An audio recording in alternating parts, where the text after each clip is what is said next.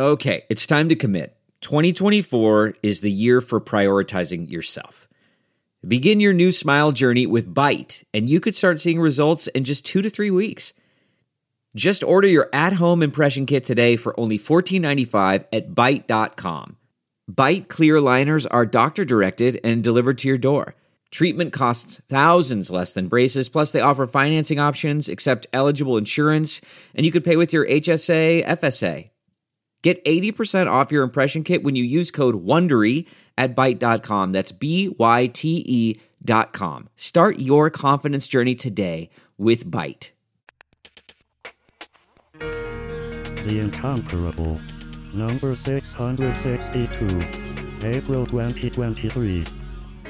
Hello everyone and welcome back to The Incomparable. I'm your host, Anthony Johnston, and before we start the show, I just want to thank today's sponsor, Omni Consumer Products. You guys know OCP. They provide support and management services in markets traditionally regarded as non-profit like hospitals, prisons, and space exploration. But OCP says good business is where you find it. And remember, they care. They do care a lot. Now, dearly beloved, we are gathered here today to praise the one, the only, because as everyone knows, there are no sequels, spin-offs or remakes of this movie whatsoever, RoboCop from 1987, written by Edward Neumeier and Michael Miner, directed by Paul Verhoeven and starring Peter Weller and Nancy Allen. And joining me to override our prime directives today are Erica Ensign. Dead or Alive, you're podcasting with me. Moises Chuyan. Nerds leave. Oh, very good. And you just heard him there earlier, Steve Lutz. I'm very much looking forward to talking about this movie because I like it. Hey, there you go. There you go.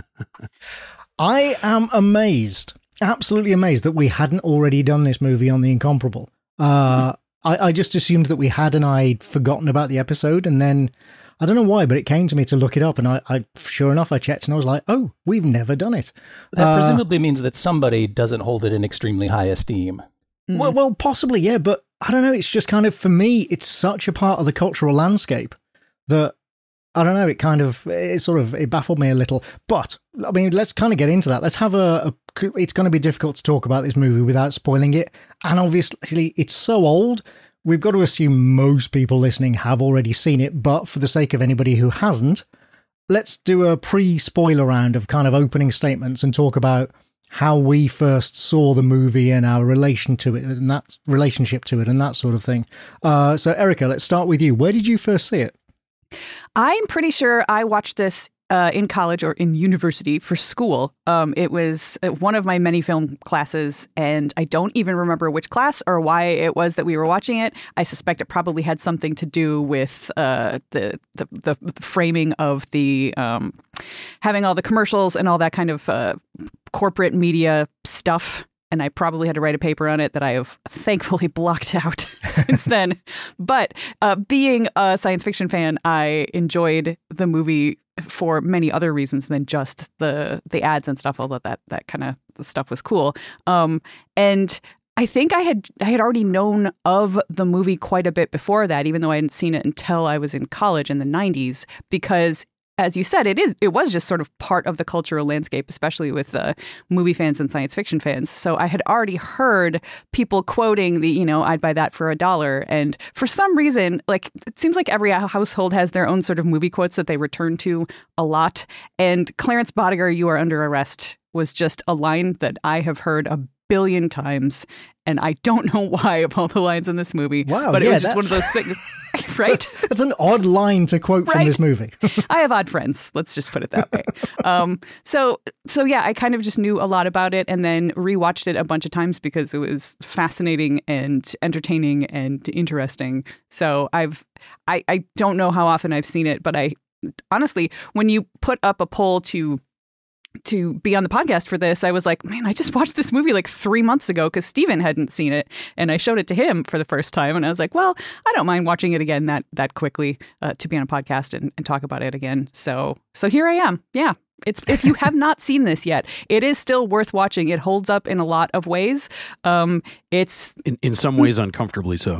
Yeah, and in some ways, it's interesting watching a movie that is about the police force in which the police are the heroes. It's a little uncomfortable in this day and age, and I think it was for a lot of people in that day and age as well. But I didn't know because I was a clueless white privileged college student.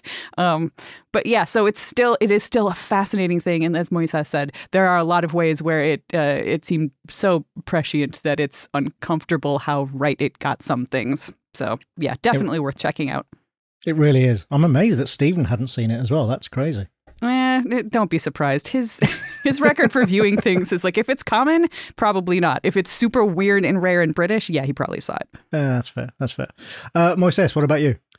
I alluded to it in the pre-show, but this movie was shot in Dallas, where I grew up when I was very young, and I also saw it when I was far too young, like when I saw the Police Academy movies and various other things. In early elementary school, I don't know that a lot of the social things completely landed for me, but growing up in the household that I did, where, talk of fascism and that sort of thing was, a big part of my upbringing as the son of a Cuban refugee.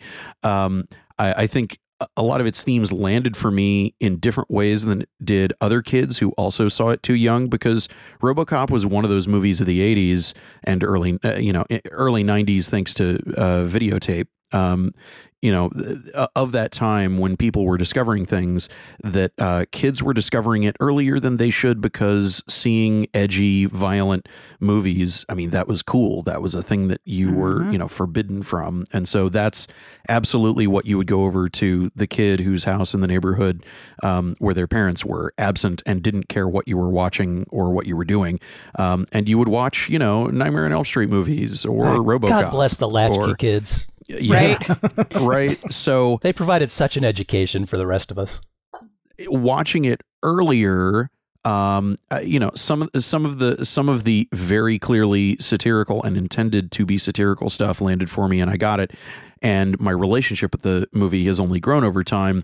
And I'm sure we'll get into this more. I think what is most interesting about the movie is the social constructs around it, where it is an alternate reality that the absolute wrong people adopted the absolute wrong things of as trying to forward them as actual reality, and justification for the kind of assumed stances people have on the roving rape gangs just, wandering the streets that we need to militarize our police to gun down.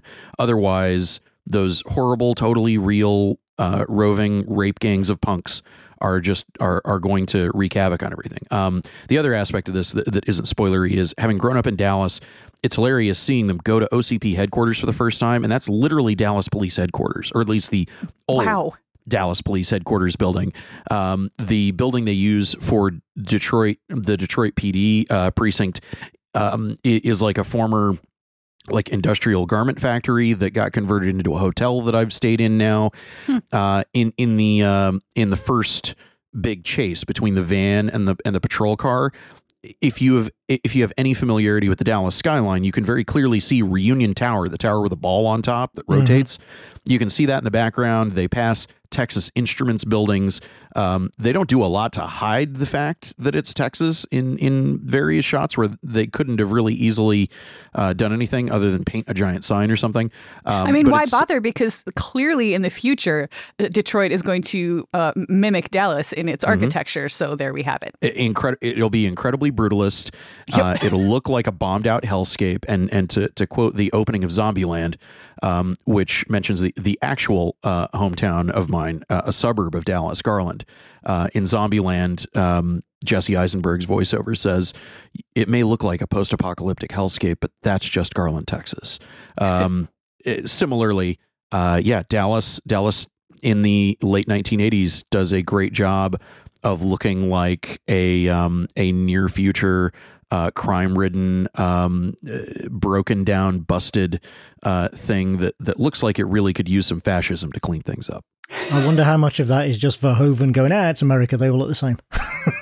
Yeah, I think location wise, the filming incentives were there, and they could get the kinds of locations they needed, and they could spend the money they needed to on the go motion, stop motion stuff and effects stuff and the suits and the makeup and all that. And that's just where it was cheap to film. Yeah, no, I know. It's the reality of filming. Yeah, Steve, what about you? Where did you first see it?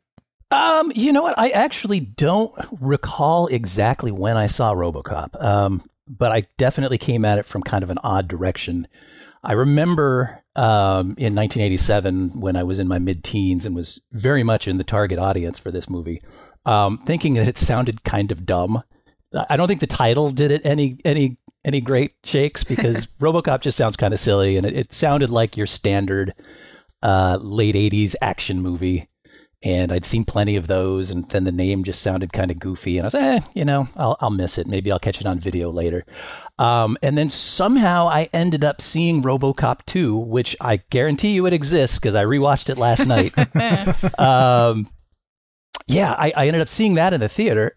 And I don't know, I must have been roped into it by somebody. Wait, so you saw that before you'd seen RoboCop 1? Yes, I did. Wow.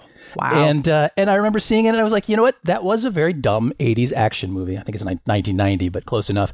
But it was enjoyable enough. I had fun. I actually liked the brutalism of it. And a couple years later, probably, I finally caught RoboCop on video. And there was enough, I guess, distance between that and my viewing of RoboCop 2 that I was like, oh, okay, that's pretty good too. It seems a little different, but that was enjoyable as well. So in retrospect, I hadn't seen RoboCop until a couple nights ago for probably 25 years, and I don't think I'd seen RoboCop 2 since it came out.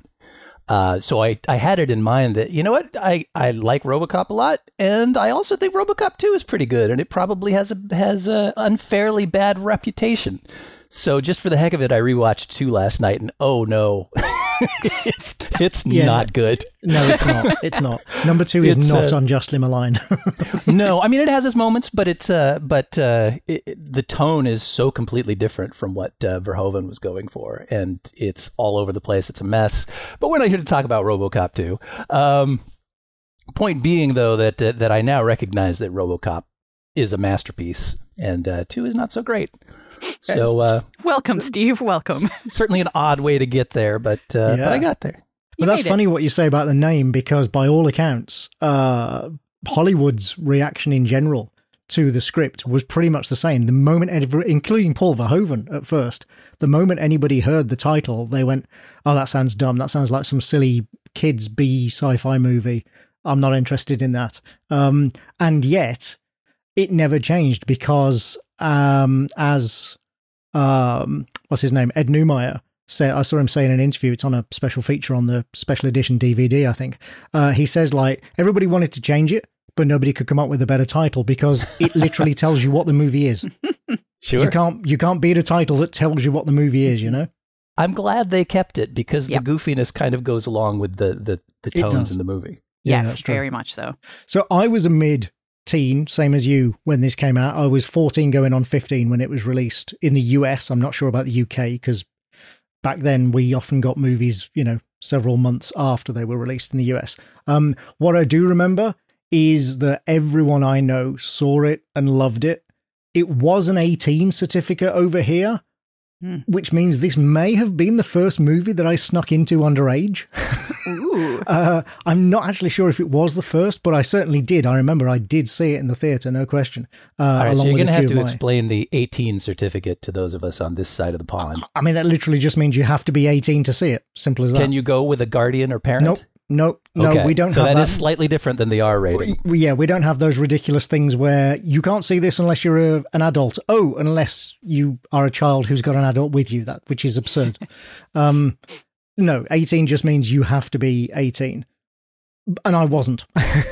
Well, I think it bears mentioning in this same breath that I think the movie that you saw, I used to know the rating and censorship history of the movie better than I do now. But did the UK get the uncensored director's cut that yes. in the US was rated NC-17? I was going to get to that. Yeah. We got what is now known as the director's cut, but at the time was just the theatrical edition for the UK, because the British censor board, and this is remarkable because normally it's the other way around, but the British censor board actually watched it and got the context and said, oh no, actually it's pretty clear in context that this is cartoonish and this is meant to be funny and satirical, and therefore, we'll let it go through without any cuts. Whereas the American censor board, or ratings board, I should say, had completely the opposite reaction. And yes, the version that you guys got over there for the theatrical is actually, it's not markedly different, but I was quite shocked when I saw the changes, when I saw what had been cut, because, and Verhoeven's talked about this in interviews, it kind of lessens the comedy and the satire a bit, because it just makes a lot of the violent scenes feel more like regular violent scenes in movies.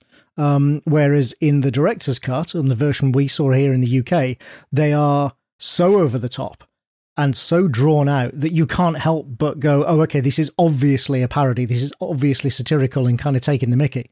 I find that whole thing quite fascinating, that we got the more violent version. It may be the only movie where that's ever happened. Now I'm really curious, because I don't think I've ever seen the director's cut. I just watched whatever they had on Amazon Prime, and I assume it was the theatrical release. So I'm not sure actually. If it had a rating, then you saw the US theatrical cut. If it was unrated, then that was the director's cut.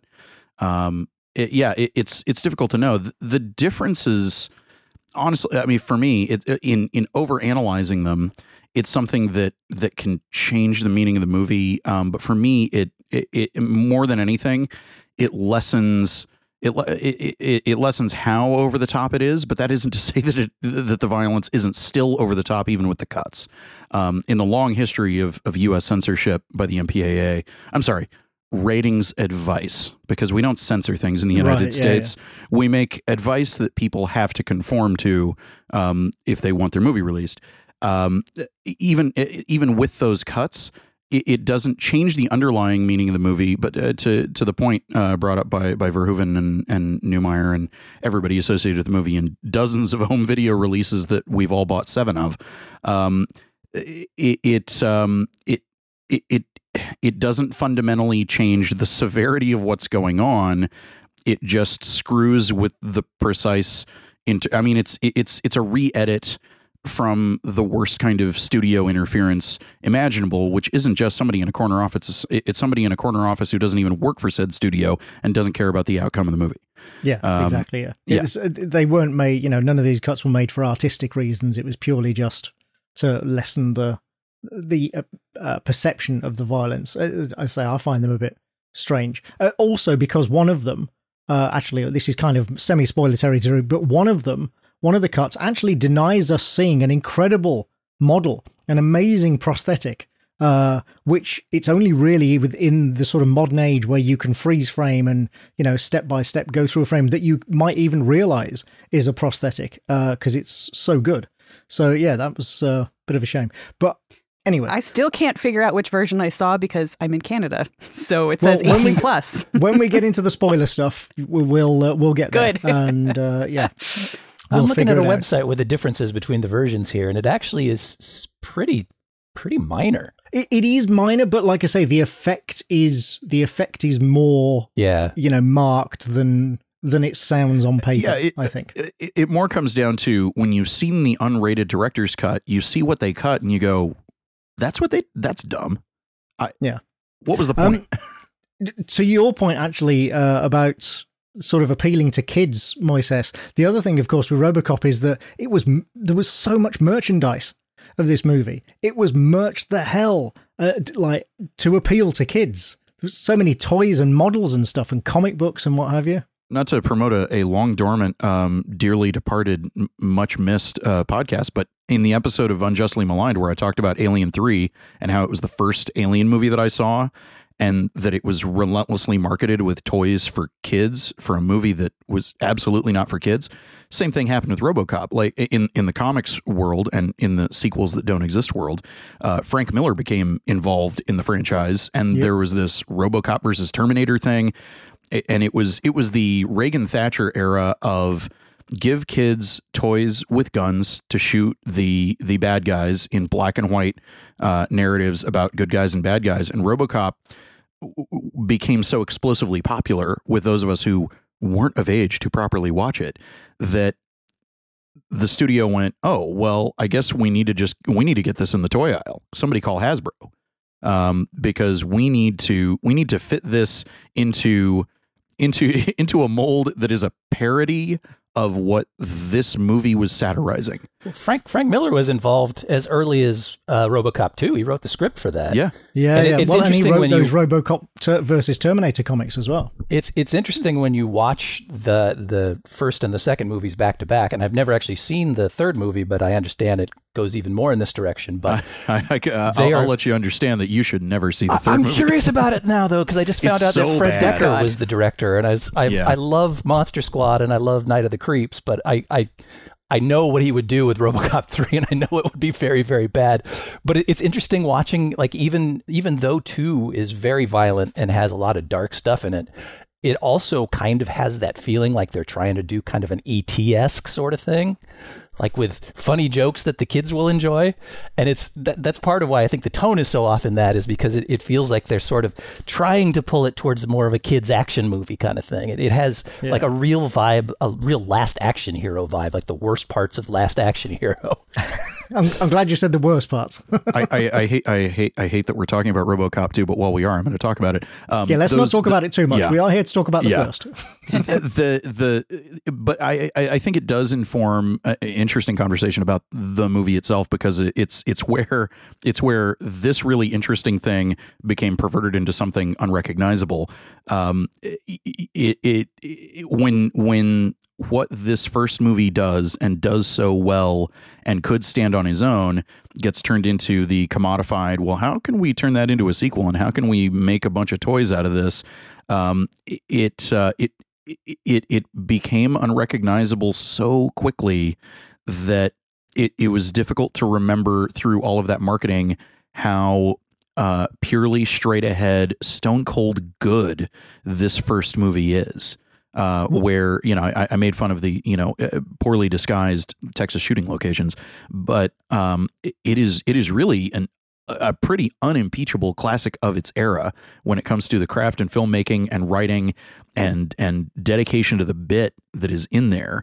That what came after it is even more sad because of how good this is. And, you go to the remake and it's, come on, guys, they tried exploiting this. This is not going to work. And sure enough, the remake didn't work because it completely lost ground of what this was. This whole thing is an object lesson. The whole franchise is an object lesson in why you shouldn't try to franchise everything. And I know this was an early version of what we now think of as franchising, but the first movie, to your point, as you said, is so well constructed and so self-contained that it was only ever going to result in, bad things to try and make sequels and spin-offs and the ending's perfect. The ending is a perfect place to leave this story off. It was only while rewatching it, and I have seen this movie several times over the years, but I hadn't seen it maybe for about 10 years until I watched it for this episode. And as I was rewatching, I remembered how much this movie taught me about pacing. Like, there are things in this movie and things in the structure that I still think about today when I am writing stories. And I remember very clearly when I was 15 years old, kind of picking apart, and watching it on VHS years later as well, over and over, picking apart the structure and the pacing of it, because it is so well structured and it all fits together. And there's so many smart choices, both in the script and in the direction, which deviates a little from the script, but actually a lot less than you might think, especially for somebody like Verhoeven. Yeah, my notes literally contain the phrase, "This movie is paced perfectly." And it's in a certain way, it it's very clearly an 80s movie because so many 80s movies are sort of episodic. You know, you can find sort of individual chunks that make up, this is chapter 1 and this is chapter 2. Like, you know, in this, you've got a segment that's just the character and the setting introduction. Then you have like a whole middle section that's the making of RoboCop. And then you've got the Robo's first night on the beat and so on and so forth. I mean, and everything and commercial slots in. breaks. Yeah, and of course the commercial breaks, yeah. which are frequently the bookends for those segments and make a very clear delineation between the two the different segments. And I think the thing that's most remarkable about this is it's an hour and 42 minutes, which is by today's standards super compact. You know, nothing gets made that's under 2 hours anymore, but it doesn't feel like there's anything missing. It feels like the exact amount of content is in this movie for what it's trying to do. I mean, it's just magnificent. So yeah, let's sound off the spoiler horn figuratively, if not literally, as it were, and say, yeah, if you haven't already seen RoboCop, beware, from now on here be spoilers, and you really should go and see it. I think we're all pretty much in agreement on that. Mm-hmm. Unless you really hate ultraviolence, then stay away. Except this isn't really that ultra-violent anymore by today's standards. Actually, that's true. Yeah. You see as much blood and gore as you do here. If you hate in ultraviolence, CSI, you're still going to hate RoboCop. That's probably true. Man, that sunset is gorgeous. Grill, patio, sunset. Hard to get better than that. Unless you're browsing Carvana's inventory while you soak it all in. Oh, burger time. So sit back, get comfortable. Carvana's got thousands of cars under $20,000 just waiting for you. I could stay here forever. Carvana, where car buying meets comfort meets convenience. Download the app or visit Carvana.com today.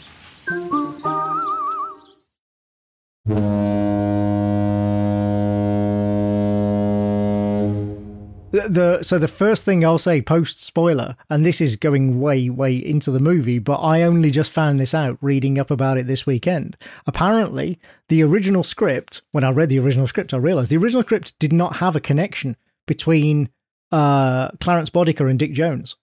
Like they were both in it, but they were not. Bodica did not work for Dick Jones, and that was a studio note. It's like probably one of the best studio notes ever. Blind was them squirrels, saying, cetera, "Hey, why don't you connect these two?" Yeah. Hey, as the corporate parent financing this, you should have the corporate organization be corrupt and in league with the criminal. Yeah, how ironic that the corporates get it right in this movie. Yeah. Wow. But yeah, talk about like an example of a really good exec note. So yeah, we've talked sort of in generalities. Let's get more specific. One of the things I wanted that I always stuck with me about this movie, and I think strikes everyone when they first watch it, even nowadays, I would think, is those commercials. The news broadcasts and the satirical commercials with the smarmy doctor selling you a replacement heart, and the Series 7 Sports Heart by Jensen.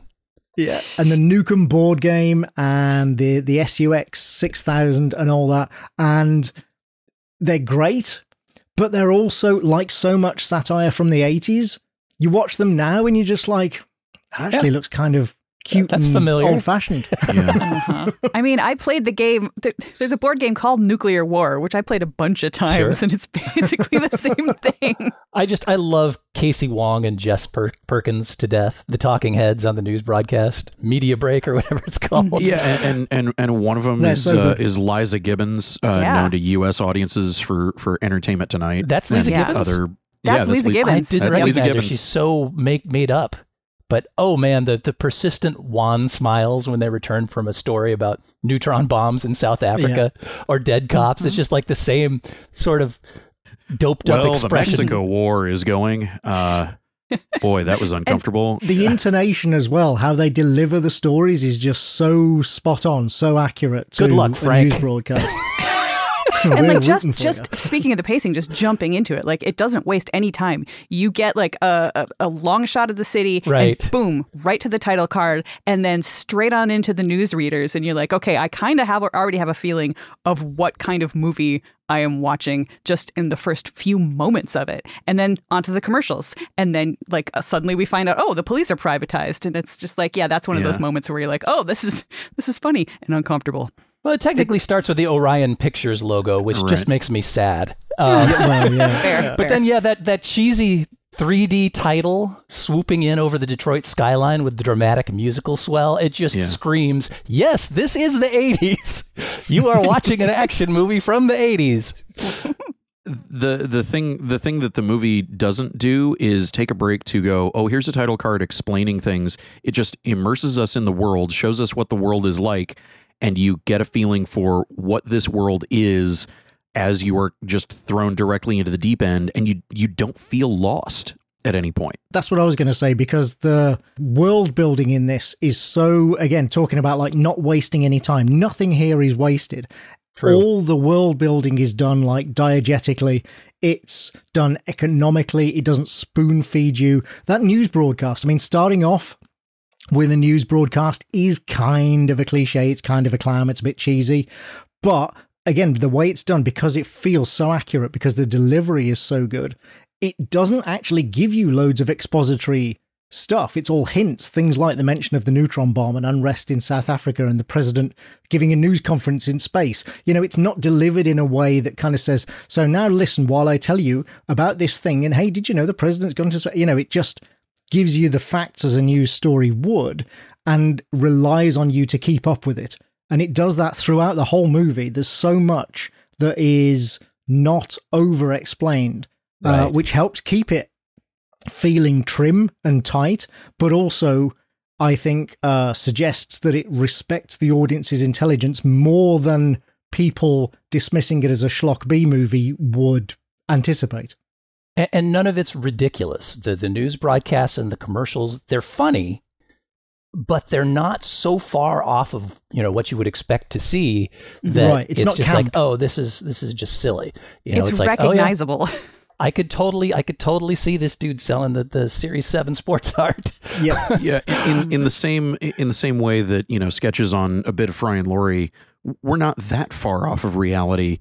But they took seriously the ridiculous assertions of the powers that be on either side of the Atlantic, you know, pushing people in the direction of what this movie embraces as its reality.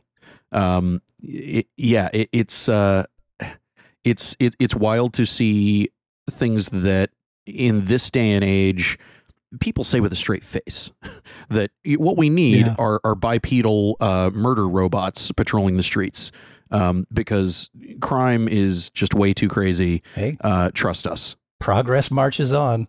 Yeah. Mm-hmm. But yeah, I mean, that opening scene in the precinct is, I've got that noted here as like, that is a model of economy, because you've got, I mean, that line when he walks in and says, you know, I'm transferring from South District, and Reed, the sergeant, says, oh, nice place. We work for a living down here.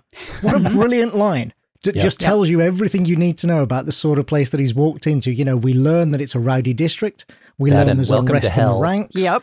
Right, we learn they're contemplating a strike. We also learn that Murphy isn't fazed by any of this, that Lewis is tough, that cops wear body armor, which, of course, from here in 2023, their armor actually looks pretty weak compared to what modern cops are wearing, but at the time felt like, I mean, it's because now they've figured out how to slim down those like bomb disposal unit vests that the cops in this movie wear. And then also the speech about this cop has died. Donations, you know, will be given to the family, give them to so-and-so as usual. Just like, boom, you get delivered to the Cecil as usual. Yeah, absolutely.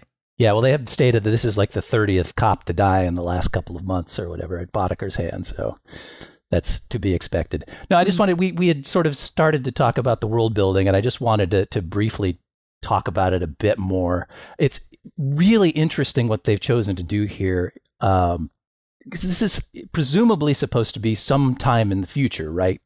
Right, but they don't specify a year. They don't, and it's if it is the future, this is not a very ambitious vision of the future. No, I mean it's very cyberpunk. They can build sophisticated robots, but everything else is basically the same. It's just crappier. I mean, there's lots of cathode ray tubes. There's very few computers. It's hilariously over the urinals in the OCP executive bathroom. The big scientific or the science fiction SOP there is stock tickers on those old LED signboards like they have outside of elementary schools. Yep. I mean, it's really more like 1987, but with robots. You know? 1987 retrofuturism that says, look, we tried some stuff. It didn't work out. and this was the future we got, and it's not that far from now. So don't get your hopes up, and it could be this bad. It's almost like they said, well, we could do a bunch of Blade Runner-y kind of stuff, but nah, it's just going to distract from the point. So, I mean, that's actually, stepping away into the real world, that wasn't entirely a creative decision, because Ed Neumeyer did kind of want to, he was inspired to write this movie after working on Blade Runner for a few days. Because he was an exec at the studio at the time. They were filming on the lot at the back, and he just basically finagled his way onto the crew. And he wanted this to look like Blade Runner, as well as, sort of having RoboCop walk around in a sort of Blade Runner landscape. And the producer said, John Davison basically said to him, you can have the streets or you can have the robot. Which do you want? We can't afford both. Made the proper choice. But it was the right choice, absolutely. The getting the suit right. Was more important than anything, and again, and they hired the right guy for that. This is the first time I ever saw the credit for who designed it, and when I saw it, I was like, oh yeah, that's clearly Rob Bottin. He's a genius.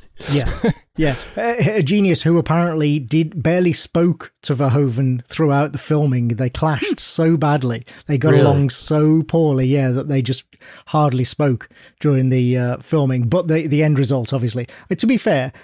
There's a lot of people have that reaction to Verhoeven and have had that reaction to him over the years. He kind of seems to rub people the wrong way. But, the results do kind of speak for themselves. And, of course, Phil Tippett doing the stop motion on Ed 209 as well. Another legendary special effects guy. And it really shows, the Ed 209's animation, I remember at the time, you could tell it was stop motion, but it's really good stop motion, and even now it's about as good as stop motion can get. It's really superb. I mean, it almost still works today. It doesn't, but it almost does. It's very close.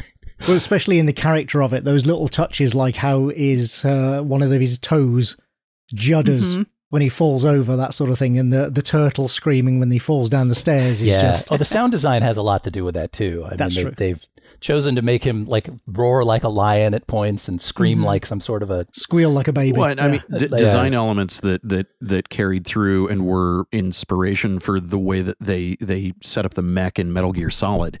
I mean, the most obvious lift from this movie in a similarly mega popular thing was Metal Gear Solid going, we're going to do a bipedal T-Rex-ish robot thing that roars.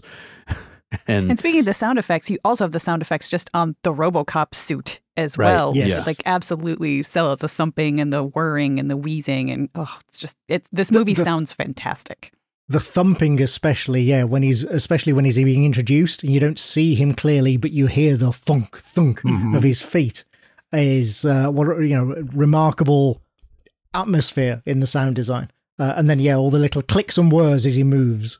In the modern superhero movie thing where people's, super armored suits come out of, like a pocket watch or something and have no weight to them, RoboCop has the exact opposite thing going, and it's why it looks so good and why it sells so well is it sells the weight, it sells the actual existing in physical space thing that I'm not saying CG visual effects can't do, but it is...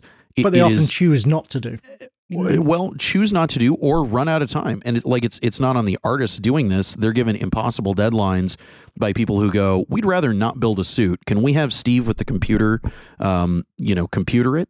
And that's what I think makes those movies fall down. It's not a lack of potential talent on the side of the visual effects people, but there's always this rush now so that they can't do the stuff that if you're doing something physical on set like they did for RoboCop, well, either you build it or it doesn't get shot.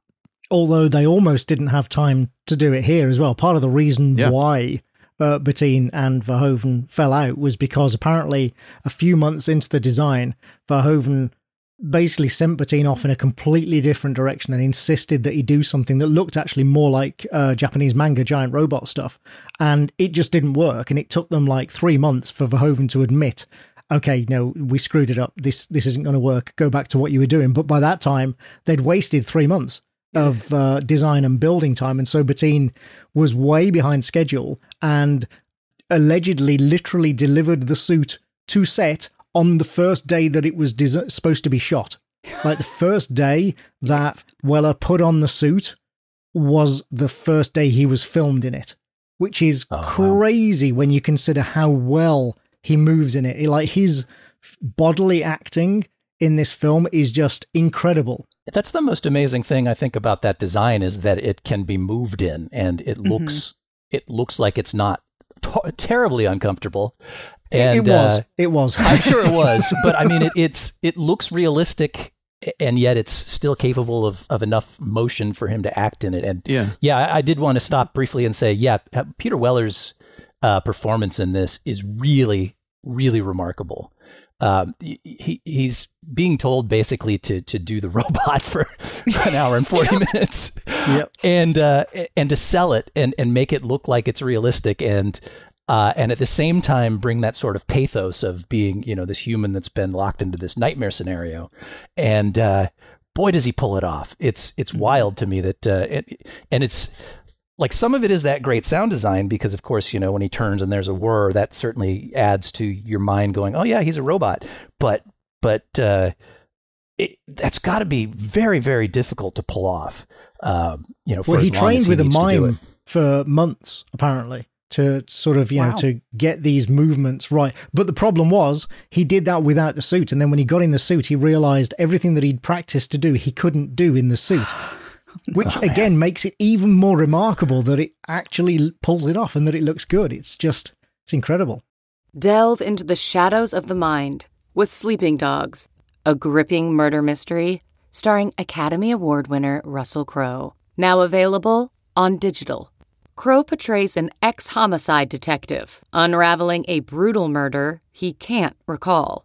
Uncovering secrets from his past, he learns a chilling truth. It's best to let sleeping dogs lie. Visit sleepingdogsmovie.com/Wondery to watch Sleeping Dogs, now on digital. That's sleepingdogsmovie.com/Wondery. Speaking of the weight that the sound implies, and his movements and him being a human trapped in this thing, it actually, I just now sort of put together, there's the scene in the movie where they have just worked on him, and the one of the women doctors is like, we managed to save the arm. Like, no, we don't want that arm, lose it. And they put him back to sleep. And I'm thinking now, like, if they had kept that arm, it probably would be a lot less useful than the other arm, because there is so much weight to this suit. It's all made out of metal. Is a human arm actually going to be able to stand up to, like, lifting a ginormous gun or whatever else he has to do? So, I guess Miguel Ferrer was right. Yeah, no, as gross as it is, that's clearly the right decision. Yeah. But that scene does have like the best line satirically in the movie, which is, well, he signed the release form when he joined the force. He's legally dead. Form. We can do pretty much what we want. Yeah. Lose the arm. The thermograph scene where he goes to the mayor's office. There's the hostage situation and he's walking down the corridor, he looks through the wall, you get the thermal vision of the people walking around. Well, remember, this was filmed in 1986. Like, there was no such thing as, thermal vision, or certainly not for the kind of budget that this film had. So they filmed that by putting the actors in coloured body stockings. Like, their body stockings painted with colours to look like thermograph images, and then filmed it with a polarized lens. And once you know that, if you watch that scene, you can tell, right? But you can only tell when you know. It's so brilliantly done that if you don't know, you just assume that it's some kind of special effects or something. But actually, it's far more lo-fi than that. Wow! I love those kind of cheap. What can we do? How can we achieve this effect without spending billions and billions of dollars? And Steve with his computer hasn't even been born yet. Yeah. Steve. It's true. Friggin' Steve. That guy. Oh, man. We have to talk about the famous Ed 209 scene. Partly because it is the scene that everybody focuses on and talking about the sort of cartoonish style of the violence and what have you. But also... Not the cool scenes that we see of TJ Laser, noted... blockbuster TV show. I love TJ Laser, just cracks me up. But one of the things, again, coming back to this theme, it's so well done in terms of storytelling and pacing, because we've all seen the poster. We know that this film is called RoboCop, The Future of Law Enforcement, and Dick Jones stands in front of the door and says, I present to you the future of law enforcement. And the doors open, and of course, you think it's going to be RoboCop, and it's not. It's the Ed 209. Just such a brilliant little bait and switch for the audience to kind of introduce a new character, but also catch you on the hop, and then also show you, obviously, that this character is completely useless, but also so iconic. That voice, which apparently was just a temporary voice. That's the producer, John Davison, again. He just did that as a temporary voice, and it was so good that they kept it. And then obviously the scene with him shooting the guy 50, 60 times after saying, I am now authorized to use necessary force. It's like one guy with a handgun. And I love that he falls back onto the model of Delta City as well. And again, they don't make too much of it. It's just there. You see it, relying on the audience to pick that up. And then that final line. They don't cut to a slow-mo shot of him falling on it again and again. Yeah. Just double and triple underlining. Hey, dummies, in case you didn't get the symbolism going on. And then that final line when there's smoke's pluming out of Ed 209's guns and somebody shouts, somebody want to call a paramedic?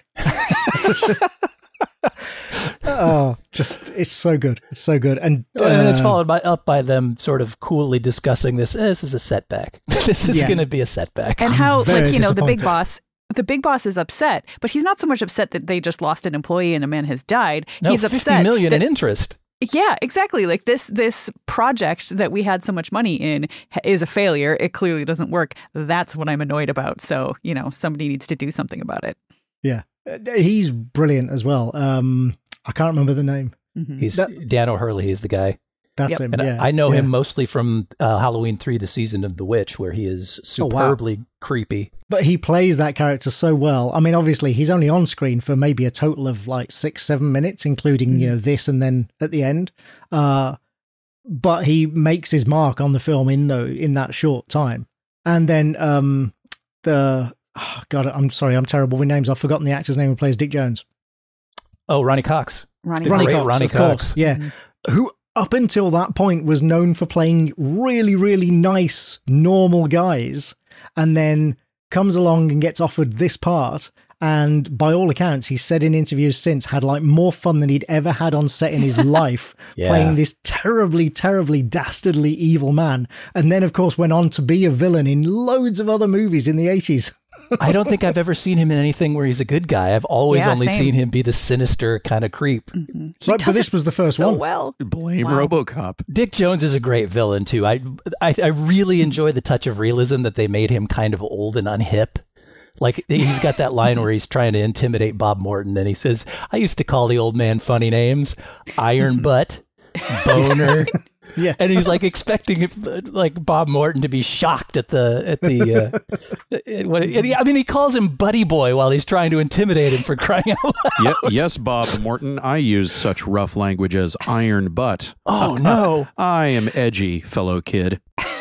That whole sequence shows you sort of how disconnected everybody in this whole company is from the reality on the ground and what normal people are actually living.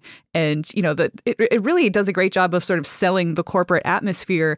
And at the time, I'm sure the first time I saw this, I was kind of aghast at the idea that, they have this presentation about how, we've done a whole bunch of work in areas that were formerly known as nonprofit, like hospitals and prison and space exploration. And I'm watching it now and just going, ugh, ugh. Because, it was uncomfortably prescient at that moment. And, later you get the line there's no better way to make money than free enterprise. And I was just I need to put my head down for a little bit now. I like them going down in the elevator, and Robertson says to Bob Morton, it's too bad about Kitty. And the response is, that's life in the big city. Sometimes you just get shredded by a giant robot in your boardroom. It's just how it works. Shrug. And this is all very deliberate on Ed Neumayer's part. This was a big part of what he wanted to do with the script. He's talked about how, in the 80s on Wall Street, things like the Book of Five Rings, which is, for heaven's sake, a book written for samurai about how to kill people more effectively, was considered, a text that everybody on Wall Street had to read in order to be a sort of great corporate raider and stuff, and how ridiculous that is, which it is, transparently ridiculous, but it still goes on today. And that whole yuppie culture and the primacy of money and profit above everything was a big part of what he was trying to satirize and not expose exactly, but get across with those scenes. And I think he did that brilliantly, because they are so ridiculously unconnected, as you said, Erica, from the real world, from real people's concerns. So well done. Well, he fixed it, so mission accomplished. Good job. Yeah. While we're on Bob Morton, I just want to throw a huge shout out to Miguel Ferrer here for his doing his best William Atherton as giant 80s a-hole. He is so good in this. You just make every movement. It's like, this is the most arrogant prick in the entire world. Miguel Ferrer also, he and Bill Mumy grew up like Hollywood kids, and Ferrer like got known for roles like this, but like they were like Hollywood nerds who, I mean, they collaborated on comics for Marvel. Like I love that he is a nerd done good who ended up being in so many things like RoboCop that are beloved by his people, as it were. Because he gets the tropes, he gets the archetypes that are at play, and I think part of why he's so good in this role and in so many others within genre is that he loves it as much as we do, and he takes it seriously for that reason. And so yes, there's like some over the top stuff, but he not to say that he didn't work hard in every role that he ever did, but you can see this added like edge of energy that he put into the nerdier speculative fiction stuff that he got to work on. I love the little details he puts into his performance too. Like there's a scene in the boardroom where they're sort of panning past everybody, and they go by him, and there's this little subtle sniff, which his nose is bleeding 24 hours a day. And it's just this totally like random little sniff he threw in there, but it's like, yeah, that's exactly what he would be doing right now. Honestly, one of my only complaints about this entire movie is the fact that when you have the scene with him and the two girls at his obnoxiously fancy home, and he's sniffing cocaine off of the one girl's bosom, and he turns around and there's no powder on his nose. And I was like, there should be powder on his nose. No. That's the only time that I was pulled out of the movie. Erica, all IMDb goofs. That's just a sign that he's good at what he does. Hey, no wasted cocaine, man. It all goes in the nose. One of the little touches like that I love from him is after the shooting in the boardroom, when they're all sort of, when Ed 209's been powered down and everybody realizes it's safe. When Johnson, his, sort of deputy, has been kind of pressed up against him, and the way he just kind of shoves him off and gives him that kind of get away from me look is just a lovely little bit of, non-verbal acting, just a lovely little touch that says so much about his character.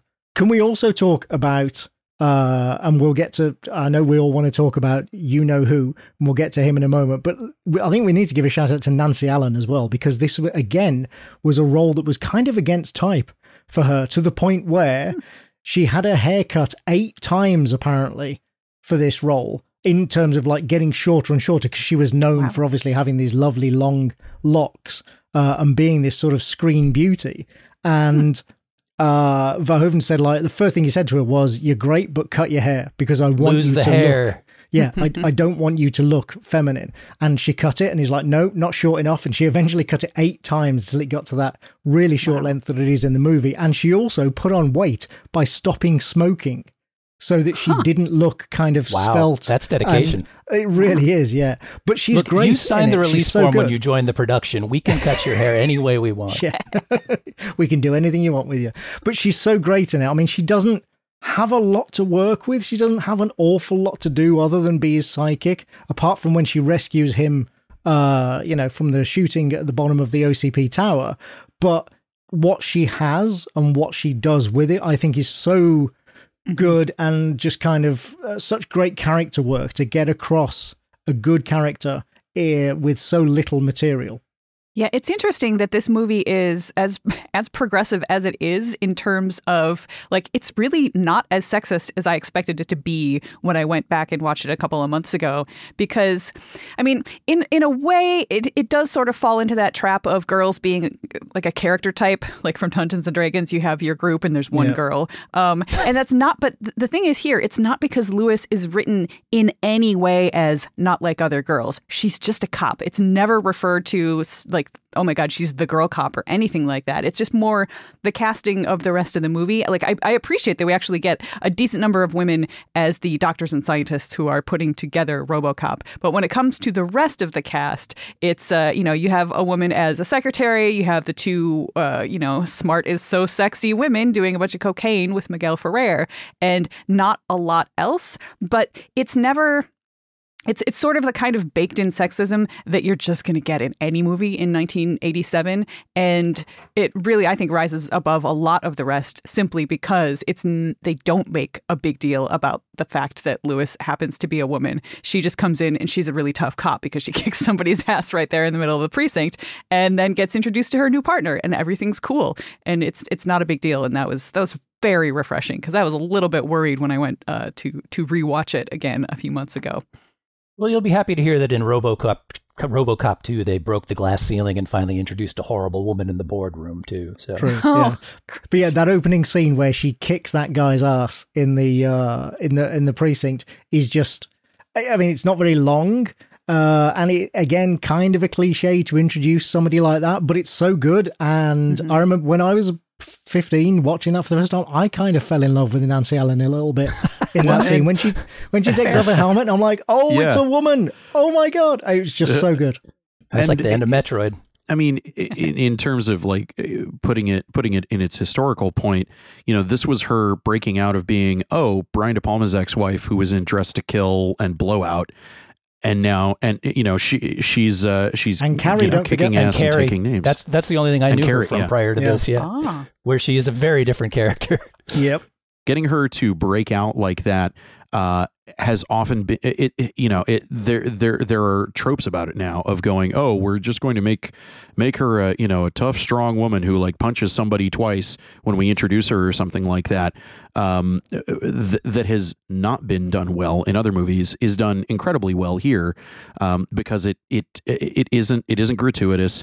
It doesn't go on and on. It isn't underlined by really bland dialogue going, wow, she's really the toughest cookie in the Detroit PD or any garbage like that. In fact, the chief is just like, it's another day with Lewis kicking somebody's ass. There's Lewis kicking somebody's ass again. When you're done Lewis, screwing around with your suspect, would you get over here? It's great stuff. It really is, yeah. All right, well, let's talk about the villains then, and obviously Clarence Boddicker, who has to rank as one of the greatest action villains of the 80s, I think. Partly because, again, talking about playing against type, I mean, I don't know about Kurtwood Smith in terms of sort of characters he played, but just his look, his appearance, the fact that he's wearing glasses goes he's against... not what you would expect, for sure. Right, so many of the sort of stereotypical gangster villain types of the 80s. In fact, when I think back on RoboCop, I usually sort of replace him with Michael Ironside. I had forgotten it was Kurtwood Smith when I rewatched it. Who, funnily enough, they actually wanted to play RoboCop originally, but he turned it down, and anyway, they thought he would have been too big.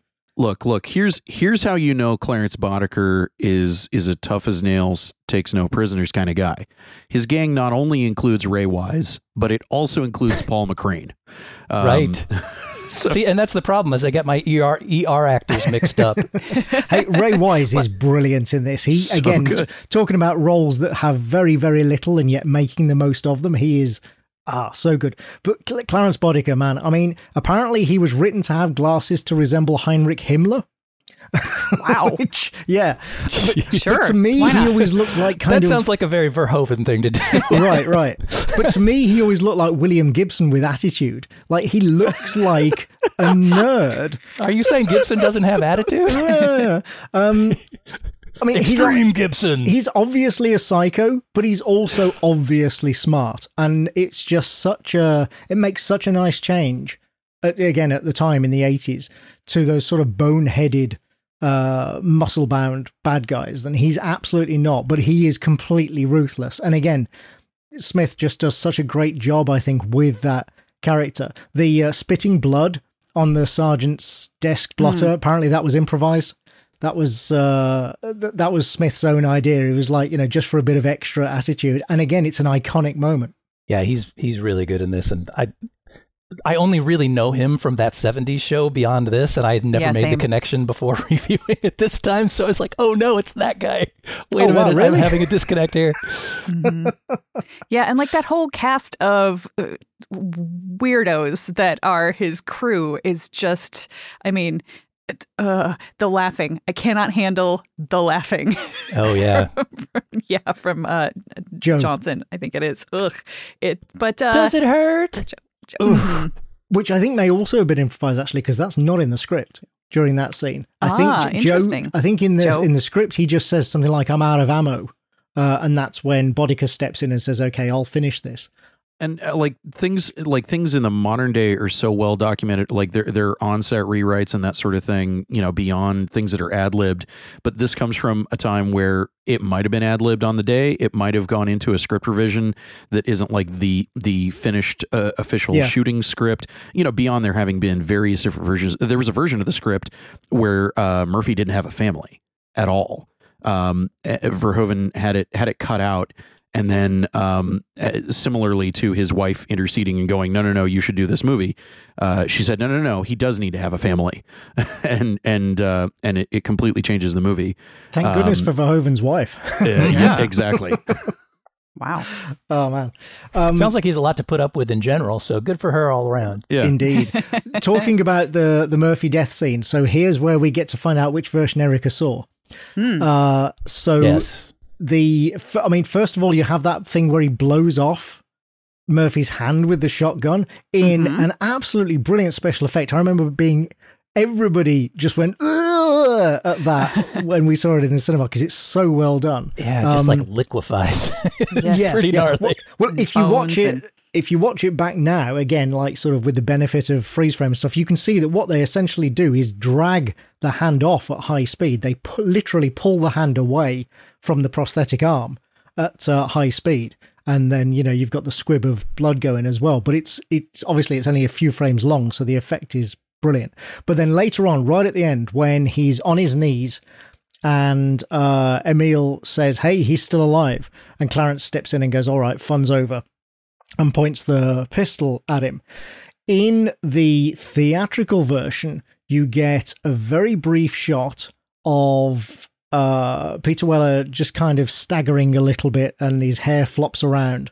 And then you cut to Boudica shooting, and that's it. And you don't see sort of any more than that. And he doesn't say, hey, he's still alive in that version either. Oh, okay. I didn't know about that one. I didn't hear that in the director's cut. In the director's cut, you get a full, 3 to 4 second shot of Weller on his knees, screaming, kind of leaning backwards. The camera moves around him to the back, and then you see Boudica shoot, and you see the back of the head blown off. And that's the massive prosthetic, or dummy, I should say, that I was talking about earlier. That's the version I saw. Right, so that is the director's cut, yeah. But that is brilliant, because again, unless you freeze frame and watch it sort of step by step, you won't even realize that it's not Weller. It's a really, really well done dummy of him that they rigged up so they could animate the jaw, make it move, make it sort of shake as if it was trembling with fear, and then obviously have the explosive and the squib in the back so that they could blow it out when Boudica shoots him. But it's such a brilliant effect, and to think that wasn't even on screen in the theatrical version, what a waste. And now I've got to go find the director's cut. Yeah, you do. It is really well done, honestly. Although it does seem weird that they would use a guy for RoboCop who got shot through the brain. Doesn't seem like the ideal candidate, really. Yeah, we can replace that part of the brain with computer chips. Bob Morton needed to move fast. Yeah, maybe that's the part they wanted to take out anyway. Yeah, they said they're going to wipe the memory anyway, so Yep. Yeah, maybe it was the bullet through the brain that actually allowed him to keep as many memories as he did and let him have some dreams. Right. Oh yeah, you're going to take him offline because of a dream? Another great scene for her. The other sort of villain and big special effect thing we have to talk about, I guess, is Emil going into the toxic waste tank. If you're going to take away only one image from this film, toxic waste Paul McCrane is the likely candidate. It really is. I think it's the melty fingers that really do it for me. The fingers just hanging off of the bones. That's horrible. Absolutely horrible. It's the Cronenberging of Paul McCrane that really works so well. Where Verhoeven went, hey, can we do something really gross? And when he gets hit by the car and just liquefies, that's beautiful. Splash. Exactly, yeah. The makeup is terrible. And by the way, that is written, if you read the fourth draft of the script is the one I read, which has stuff in it that didn't make it into the movie. But Emil melting, I mean, it's written slightly differently, but the description is there. It clearly was in the script. But yeah, that effect, the makeup is so good. But then, yeah, driving through him and he just disintegrates. 80s audiences were just wild for toxic waste. It was washes ridiculous. up the windshield. Yeah. Oh, it's great. Really not that different from his character arc in Fame either. I actually have no recollection of what happens in Fame. I just thought that sounded good.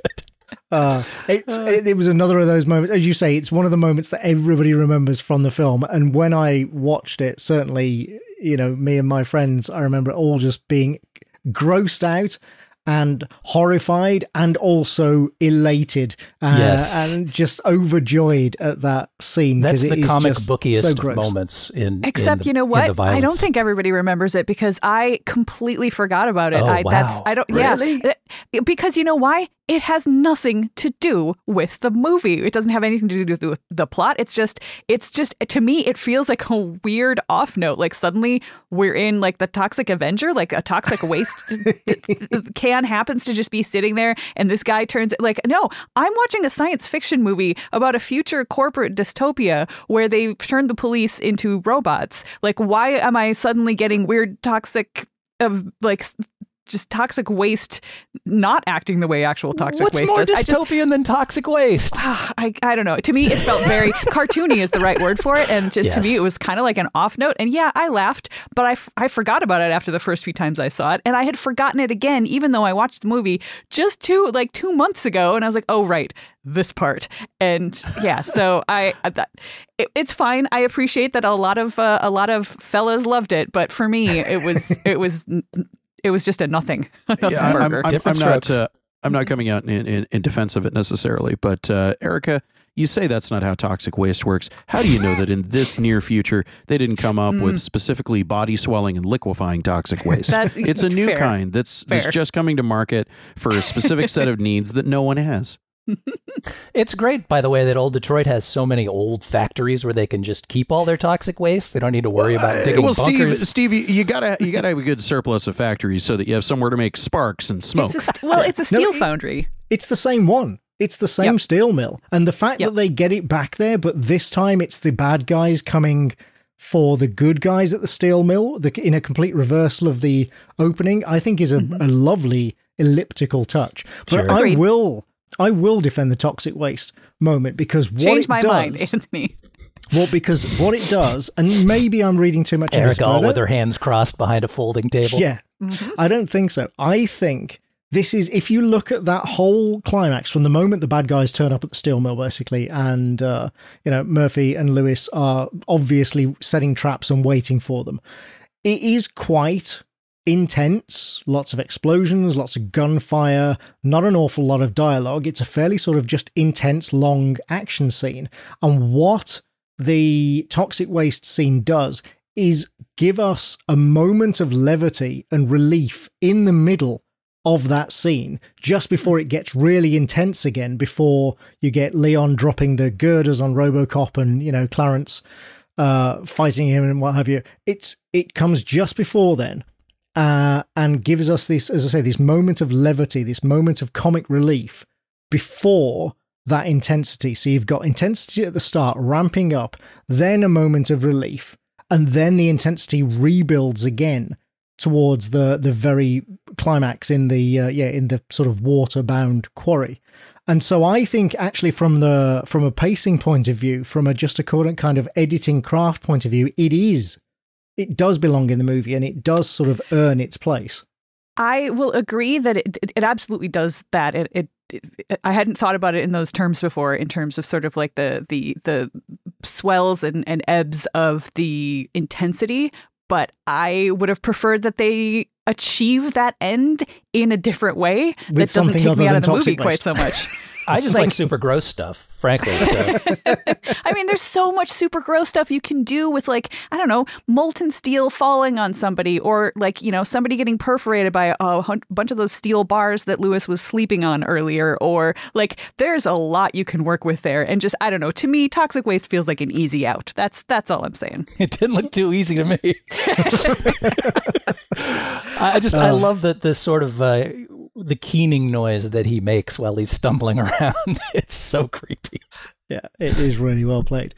Speaking of a meal, I just want to go back to the scene where he is at the gas station gassing up, and there's a Shell attendant who's, you know, reading a book and going to college, simply because the actor who plays that Shell attendant is the son of my elementary school art teacher. Oh, wow. So, awesome. Glenning in Erica form. That is fantastic.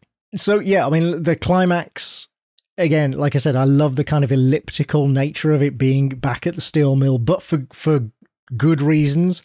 Like, you know, the lazy, silly way would have been for the bad guys to keep on staying at the steel mill. Which would have been silly, but we've all seen movies where that sort of silliness happens. I mean, the 80s and 90s, especially in Hong Kong, were built for that. People hanging out at disused steel mills. It was just a Wednesday afternoon. Right, but the fact that they don't do that, the villains have moved on, and so the good guys use it as their base, and then the villains come for them there. As I say, I just think that's a lovely parallel. I think it's cool. Yeah, a great way to, you know, sort of have the climax and finale happen at the same place, where the death before the resurrection, as Verhoeven puts it, takes place. Although the quarry with the water at the bottom is kind of, where does that come from? That doesn't feel like something that belongs in a steel mill, and we don't see it in the opening section there at all. It's a bit odd, but it does make, obviously, for that brilliant visual of RoboCop getting completely pummeled by the steel girders that Leon drops on him, which again is another great effect. You know, if you watch it frame by frame, you can see that it's clearly a dummy that's being crushed by these. I think they were just painted wood, these girders, but it's so effective. He looks, and because of the sound design, he looks like he's just been completely flattened by this stuff. And Ray Wise is pretty surprisingly good with a conveniently placed construction crane. Yeah. The fact that he knows how to use it, is just like, oh, wow, okay. Maybe that was his job before this, you know, dystopia shut down all the steel mills. That's right. That's why he's so bitter. Yeah, that's why he had to turn to crime. Mm-hmm. He's not called Wise. It's a tragic tale, really. He's really the tragic center of this film, is Ray Wise. Oh, man. And then, obviously the other brilliant bit of foreshadowing is when you get the data spike midway through the movie to sort of access the data and then using it as the weapon to take out Bodica in a really, again, sound design, really kind of visceral, gross stabbing when he pulls out a chunk of flesh afterwards. I love the huge splatter of blood that drops onto RoboCop's chest when he pulls that data spike out. So they don't show the actual spiking. I suspect that probably would have been removed if they had, but just this giant clump of blood and tissue that falls out and goes splat is as grisly as you could possibly get. Is that not in there in the director's cut? Because I thought I remembered seeing it. No, it is. So in the director's cut, you get the spike and you see him get stabbed, but it's kind of partly off screen. And then he pulls out his hand and you get the gush of blood. Right. In the theatrical, you see those actions, but it's all done at a distance, I believe. It's done in sort of medium and long shots rather than that close up. So that's the difference there. But it's you still effectively get the same effect. Apparently, they originally wanted him to shove it through Bodica's eye. Right, but they decided that actually there was no way they'd get that past the ratings board, so why even bother going to the trouble and spending the money? Waste the time on the effect. Exactly, yeah. And then, of course, after that, you go straight to the boardroom, you know, Dick, you're fired, and the terrible infamously terrible blue screen falling Dick Jones. It's pretty bad. It really is dreadful. It's even in 1987, I remember thinking that is really just awful.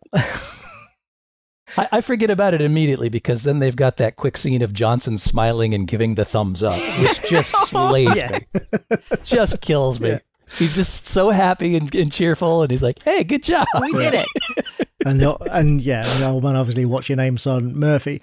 But what I love about that whole thing is it's so short. Again, we're talking about the economy. Well, it's the epilogue, really. I mean, the RoboCop's last stand, as I call it, is probably really the climax of the movie. This is falling and action. Then you got to clean up the the loose end of having Dick Jones still around. And it's economical and perfect, I think, in terms of being short like that. Right, and you even get that comedy moment where he takes out the Ed 209 guarding the building downstairs, which again is just done really quickly. And it's basically like an old school Dalek that isn't able to fly. Right. Like, oh no, stairs, gasp. But there was... And it's super dumb that the legs keep moving after the head's blown off, but it's worth it. It works, yeah. But there was originally another epilogue after that. I mean, you're right, Steve. I think, we can consider this to be the real epilogue, but originally there was a whole other scene after this with like more news reports and Lewis recovering in hospital and RoboCop back out on the streets in his car patrolling, and somewhere there's a crime happening. And thank goodness that they didn't use any of that, because ending it where it does is just perfect. I mean, that's the sort of thing that has audiences on their feet and applauding. Right. Murphy, and he smiles, and then it's just boom, RoboCop. Yeah, again, the economy and the sort of the tightness of this movie is incredible. Like, not a moment is wasted. Kudos to whoever did the editing, because it's a fantastic job. It really is. Yeah.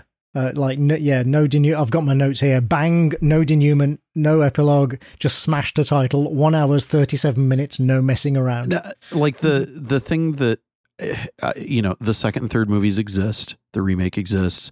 The thing that when I found out there was a sequel, not knowing there was a sequel when I was younger, was I like the what ifs of the self-contained movie on its own, where Murphy tells Lewis, "Oh, they'll fix you right up," and I'm like, they're gonna make Lewis a RoboCop. Oh, they fix everything. Oh wow, that's gonna be so cool. That is a good line. And then they they made the follow-ups, and the things that I thought as the audience who loved it were the interesting what ifs, not apparently the interesting what ifs that the people in charge of the studio cared about at all. Yeah, well, all they cared about was getting a sequel out as quickly as possible. Neumeier talks about this, where they wanted him to work on the sequel, but they wanted it done so quickly that he was already by that point committed to doing something else. And he was like, yeah, you'll have to wait. I'm doing this other film. And they're like, no, well, tough. Goodbye then.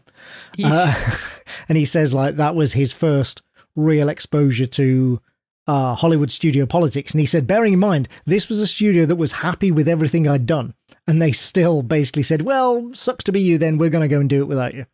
Because that's how it works. Have we talked about the score yet? No. We have not. No, and we should, because Basil Polidoris' score is very fantastic. Good, yeah. It's so good and so great that the bits of it that are reused in the sequels are like, this music is so good. They don't reuse the iconic theme in the second one. Yeah, like it's never there. The theme. They don't use the theme. They went, how can we use something that sounds kind of like the music in the first one, but that isn't remotely as good? And it's like you're drinking, hey, can I have a Dr. Pepper? Yeah, here you go. And you're like, wait, this is Dr. Thunder. This is not Dr. Pepper. What? Like you can just tell that it's store brand score that is meant to evoke what there was, and for a minute you go, oh, this sounds kind of like it, and that's I don't know. I keep going on about the sequels, but it's you want to give them credit for trying that is completely unearned. But the point is that the score to the first movie is really, really good, and they should have absolutely used those motifs. Yeah, the weird like cover interpretations of that they use that tries to sound like this. It just doesn't work. It's one of the many reasons those movies don't work. But what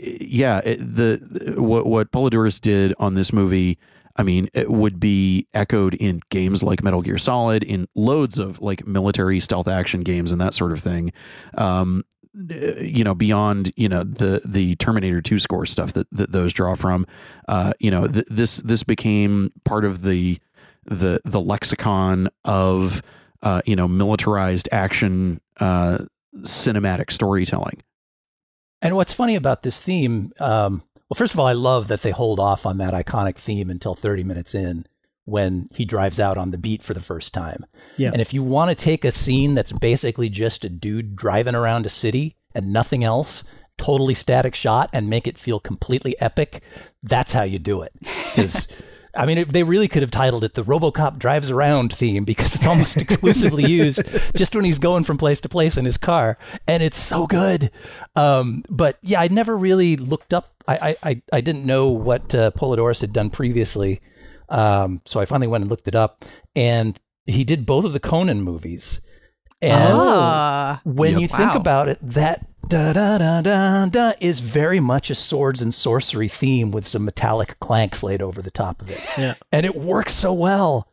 So it made perfect sense to me after I heard that, but I was like, wow, that's an interesting parallel there. Well, and it's that combination. That combination is very deliberate of as you said, sort of the clinks and clangs and the synthesizer bits with the sweeping orchestra to kind of mirror the man and machine theme of the film. It's I saw him mention that that was a very deliberate choice, but you're right, it works so well. But I didn't know he'd done the Conan things, but that makes absolute sense. I mean, you can totally picture him taking down some sort of a monster with his sword to that snake-headed monster, without the metallic clanks. Well, maybe some metallic clanks. I mean, bringing up fantasy makes me think, a couple little things that I don't think are like big huge topics, but as much of a police near alt future science fiction ish thing as this is, like, there are elements of fantasy, there are elements of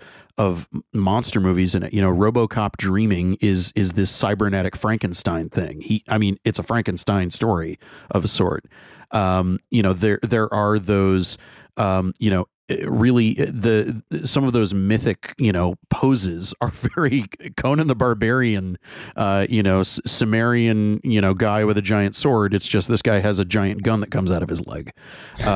It's wonderful seeing that language cross over in so many respects in this thing that is like, oh, he's a cyborg cop in Detroit, and he drives a beat up old police cruiser and is the most sophisticated killing machine on the planet.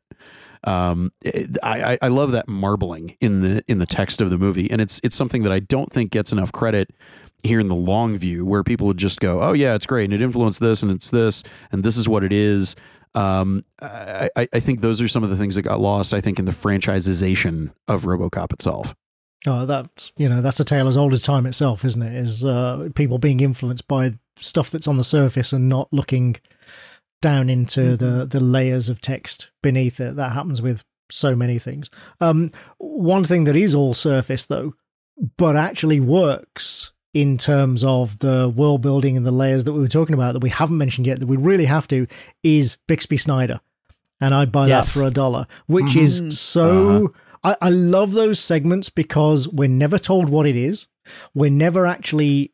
There's no explanation of what's going on or why it's funny or who this man is or anything. But it is so recognizable. It was apparently done as a kind of deliberate over-the-top parody of Benny Hill, which I can absolutely see. Yep. But it is so obviously like lowest common denominator, easy comedy that all the blue-collar people think is hilarious. And we're just going like, why is this funny? It says so much about that world and also reflects our own world that I think, it's not even in the movie that much, and yet it's one of the enduring catchphrases from the film. To be fair, it's the blue-collar men that think it's hilarious because there is the scene in the liquor store where the dude's wife is just completely nonplussed. Yeah. And the man is just laughing uproariously about this stupid thing.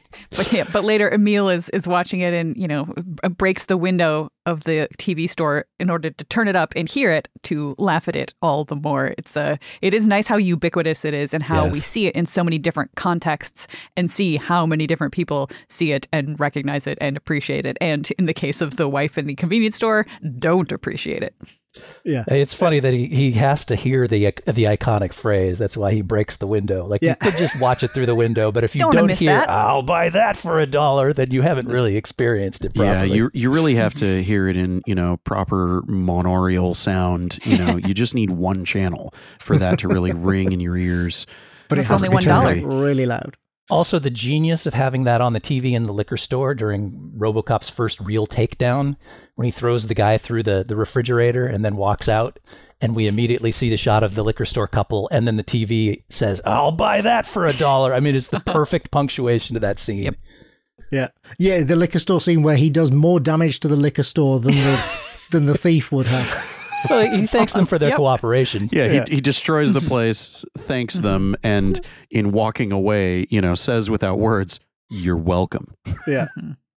Oh, yeah, that's almost as good as the delivery of the woman that he rescues. Like, "Madam, you have suffered an emotional shock. I will notify a rape crisis center." Just the delivery in that is so mechanical, so great. And one thing I did want to bring up, we haven't talked about Paul Verhoeven himself much, other than that he's probably a fairly prickly character.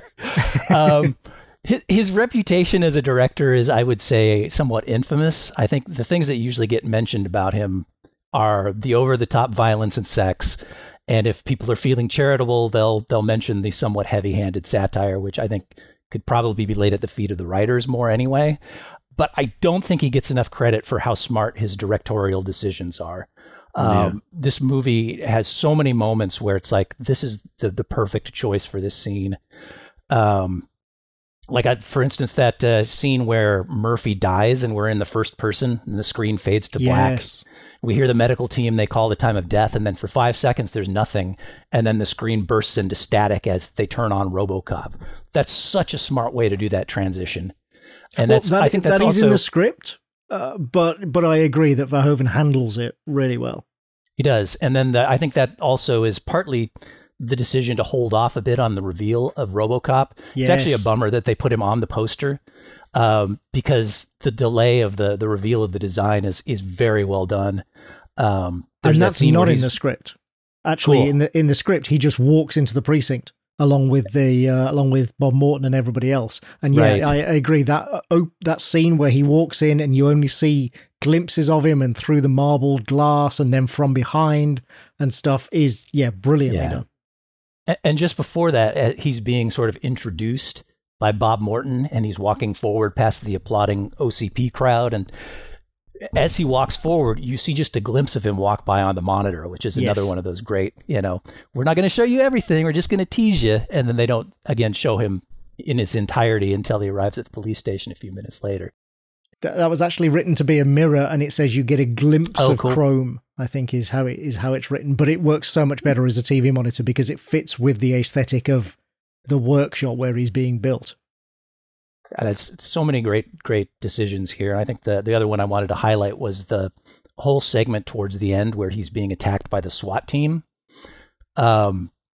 There's a sequence where he walks into the room and they turn all their lights on him on their cars. They have spotlights that they fire towards him, and there's this sort of disorienting over the shoulder camera position, and his head is moving from side to side as they turn him on, and it just it gets across that like confusion and betrayal so well.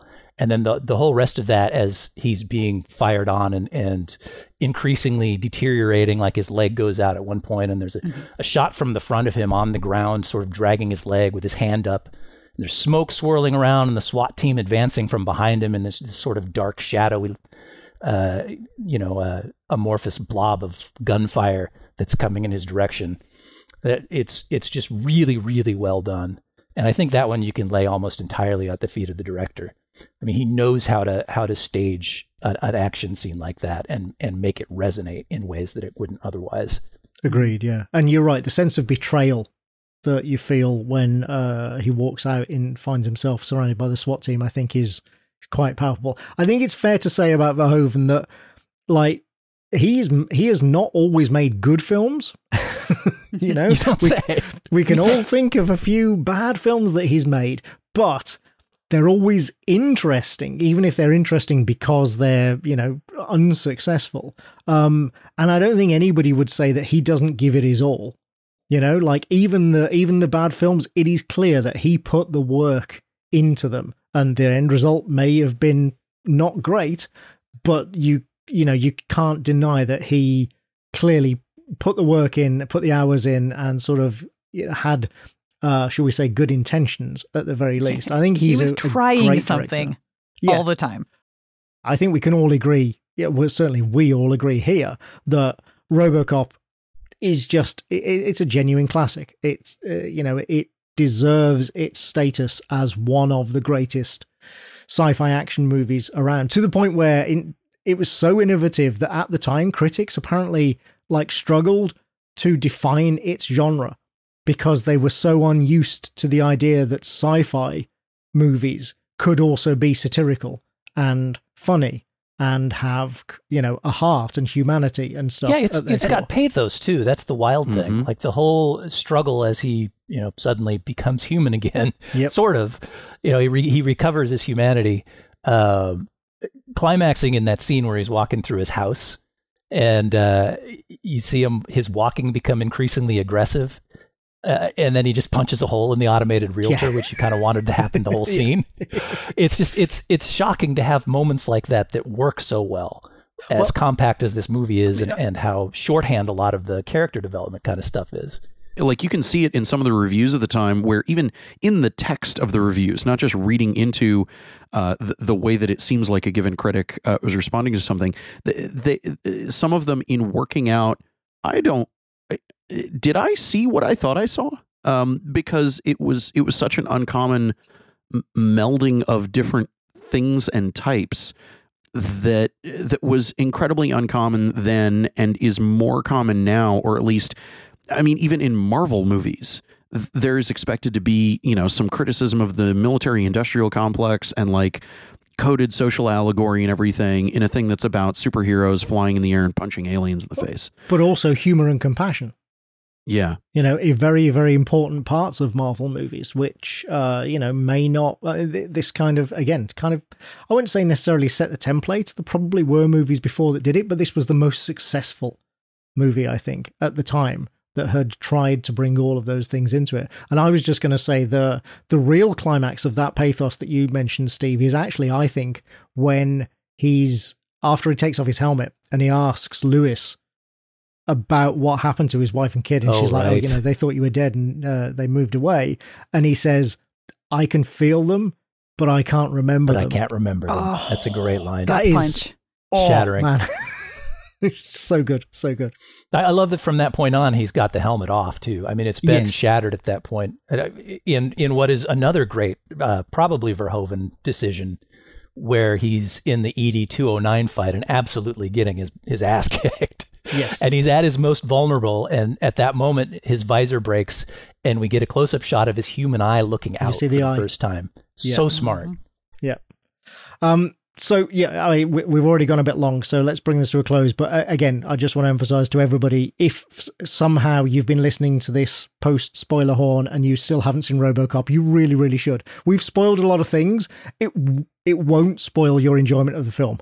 I think all of us here have seen it multiple times. I know, God knows, I have probably watched RoboCop 20 times, and it, you know, knowing what's going to happen does not spoil your enjoyment of the film whatsoever. It's so still well made. Yeah, I have not seen it that many times, and I have regrets. I'm going to blame RoboCop 2 for that one. I made mention of it having like a billion special edition home video releases, and as the physical media nerd, I think I hold the physical media nerd title or officer responsibilities on the mothership.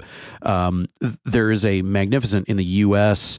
and I think the UK Arrow Video special edition of RoboCop that has the unrated director's cut, the theatrical cut, loads of extras that have been around for a while, as well as newly produced stuff.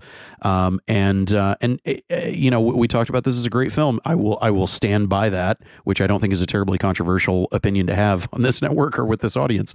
But it was one of the releases in the Criterion Collection Laserdisc and DVD line that surprised people, where it was like that Jackie Chan and Super Cop. What do you mean? Why are these among the most right. Influential and interesting films? And it's because of what this movie does with the form that there is that level of scholarly, academic, and I don't mean those as slights or hyperbole, kind of thought that has been given to what this movie did, and unfortunately its sequels then squandered all of that cultural currency. But yeah, it is definitely worth seeing in the most beautiful, most immaculate way that you can. I think it's 4K on iTunes now too. But the 4K HDR remaster of it, it is one of those reference quality best ones out there that, since it is not hard to find, as in the early days of home video, it was difficult to see the unrated director's cut of it in the States. You could get the R-rated cut, but you had to, buy an expensive Laserdisc and have a Laserdisc player to be able to watch it uncut. I love how much more accessible this movie is now, along with all of the really cool contextual supplemental stuff that goes with it. Yeah, and it should be accessed. Again, we implore you to go out and watch it if you haven't before, or to rewatch it if you haven't seen it in a while, because it's worth rewatching. Steve having willed RoboCop 2 on himself so much makes me kind of want to petition Jason to let us do a RoboCop 2 and 3 like double feature rocket surgery. It might be bad enough to meet those. Yeah, you count me out of that one. just to get it out of it, just help purge it from Steve's system. I will say, if RoboCop 2 was completely on its own as a standalone film and did not have the legacy of RoboCop to support, it wouldn't be that bad. But I guess that's true. That's how I feel about Alien 3. Yeah, as a follow-on to the original. Now that I've got the proper perspective, having sort of let everything drain out of my brain for 20 odd years and watched them in the proper order, it's a slap in the face, really, to the legacy of the first movie. RoboCop 2 would be so great if it were called Robot Cop: The Return. It's the second movie. It's directed by Irvin Kershner. It's got to be great, right? Yeah. Oh, boy. Anyway, so I think that is a good place for us to end things. RoboCop, it's a great film. You should all go and watch it. As I say, for some insane reason you haven't already. And it just remains for me to thank our panelists today. Erica, thank you for joining us. Please log off Zoom now. You have 20 seconds to comply. Uh-oh. Hey. Moises, thank you for being here. Directive 1, serve the public trust. Directive 2, protect the innocent. Directive 3, uphold the law. Directive 4, make sure the podcast is shorter than the object that is being discussed. Yeah, we failed on that one. Too late. Well, thank God there's only 4 directives. Yeah, good thing is we fired a guy so we can shoot someone and throw him out the window. And Steve, thank you for being here today.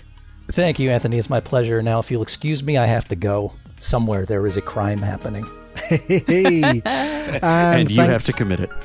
And thanks to you all out there for listening. Remember to come quietly or there will be trouble. And we'll see you next time.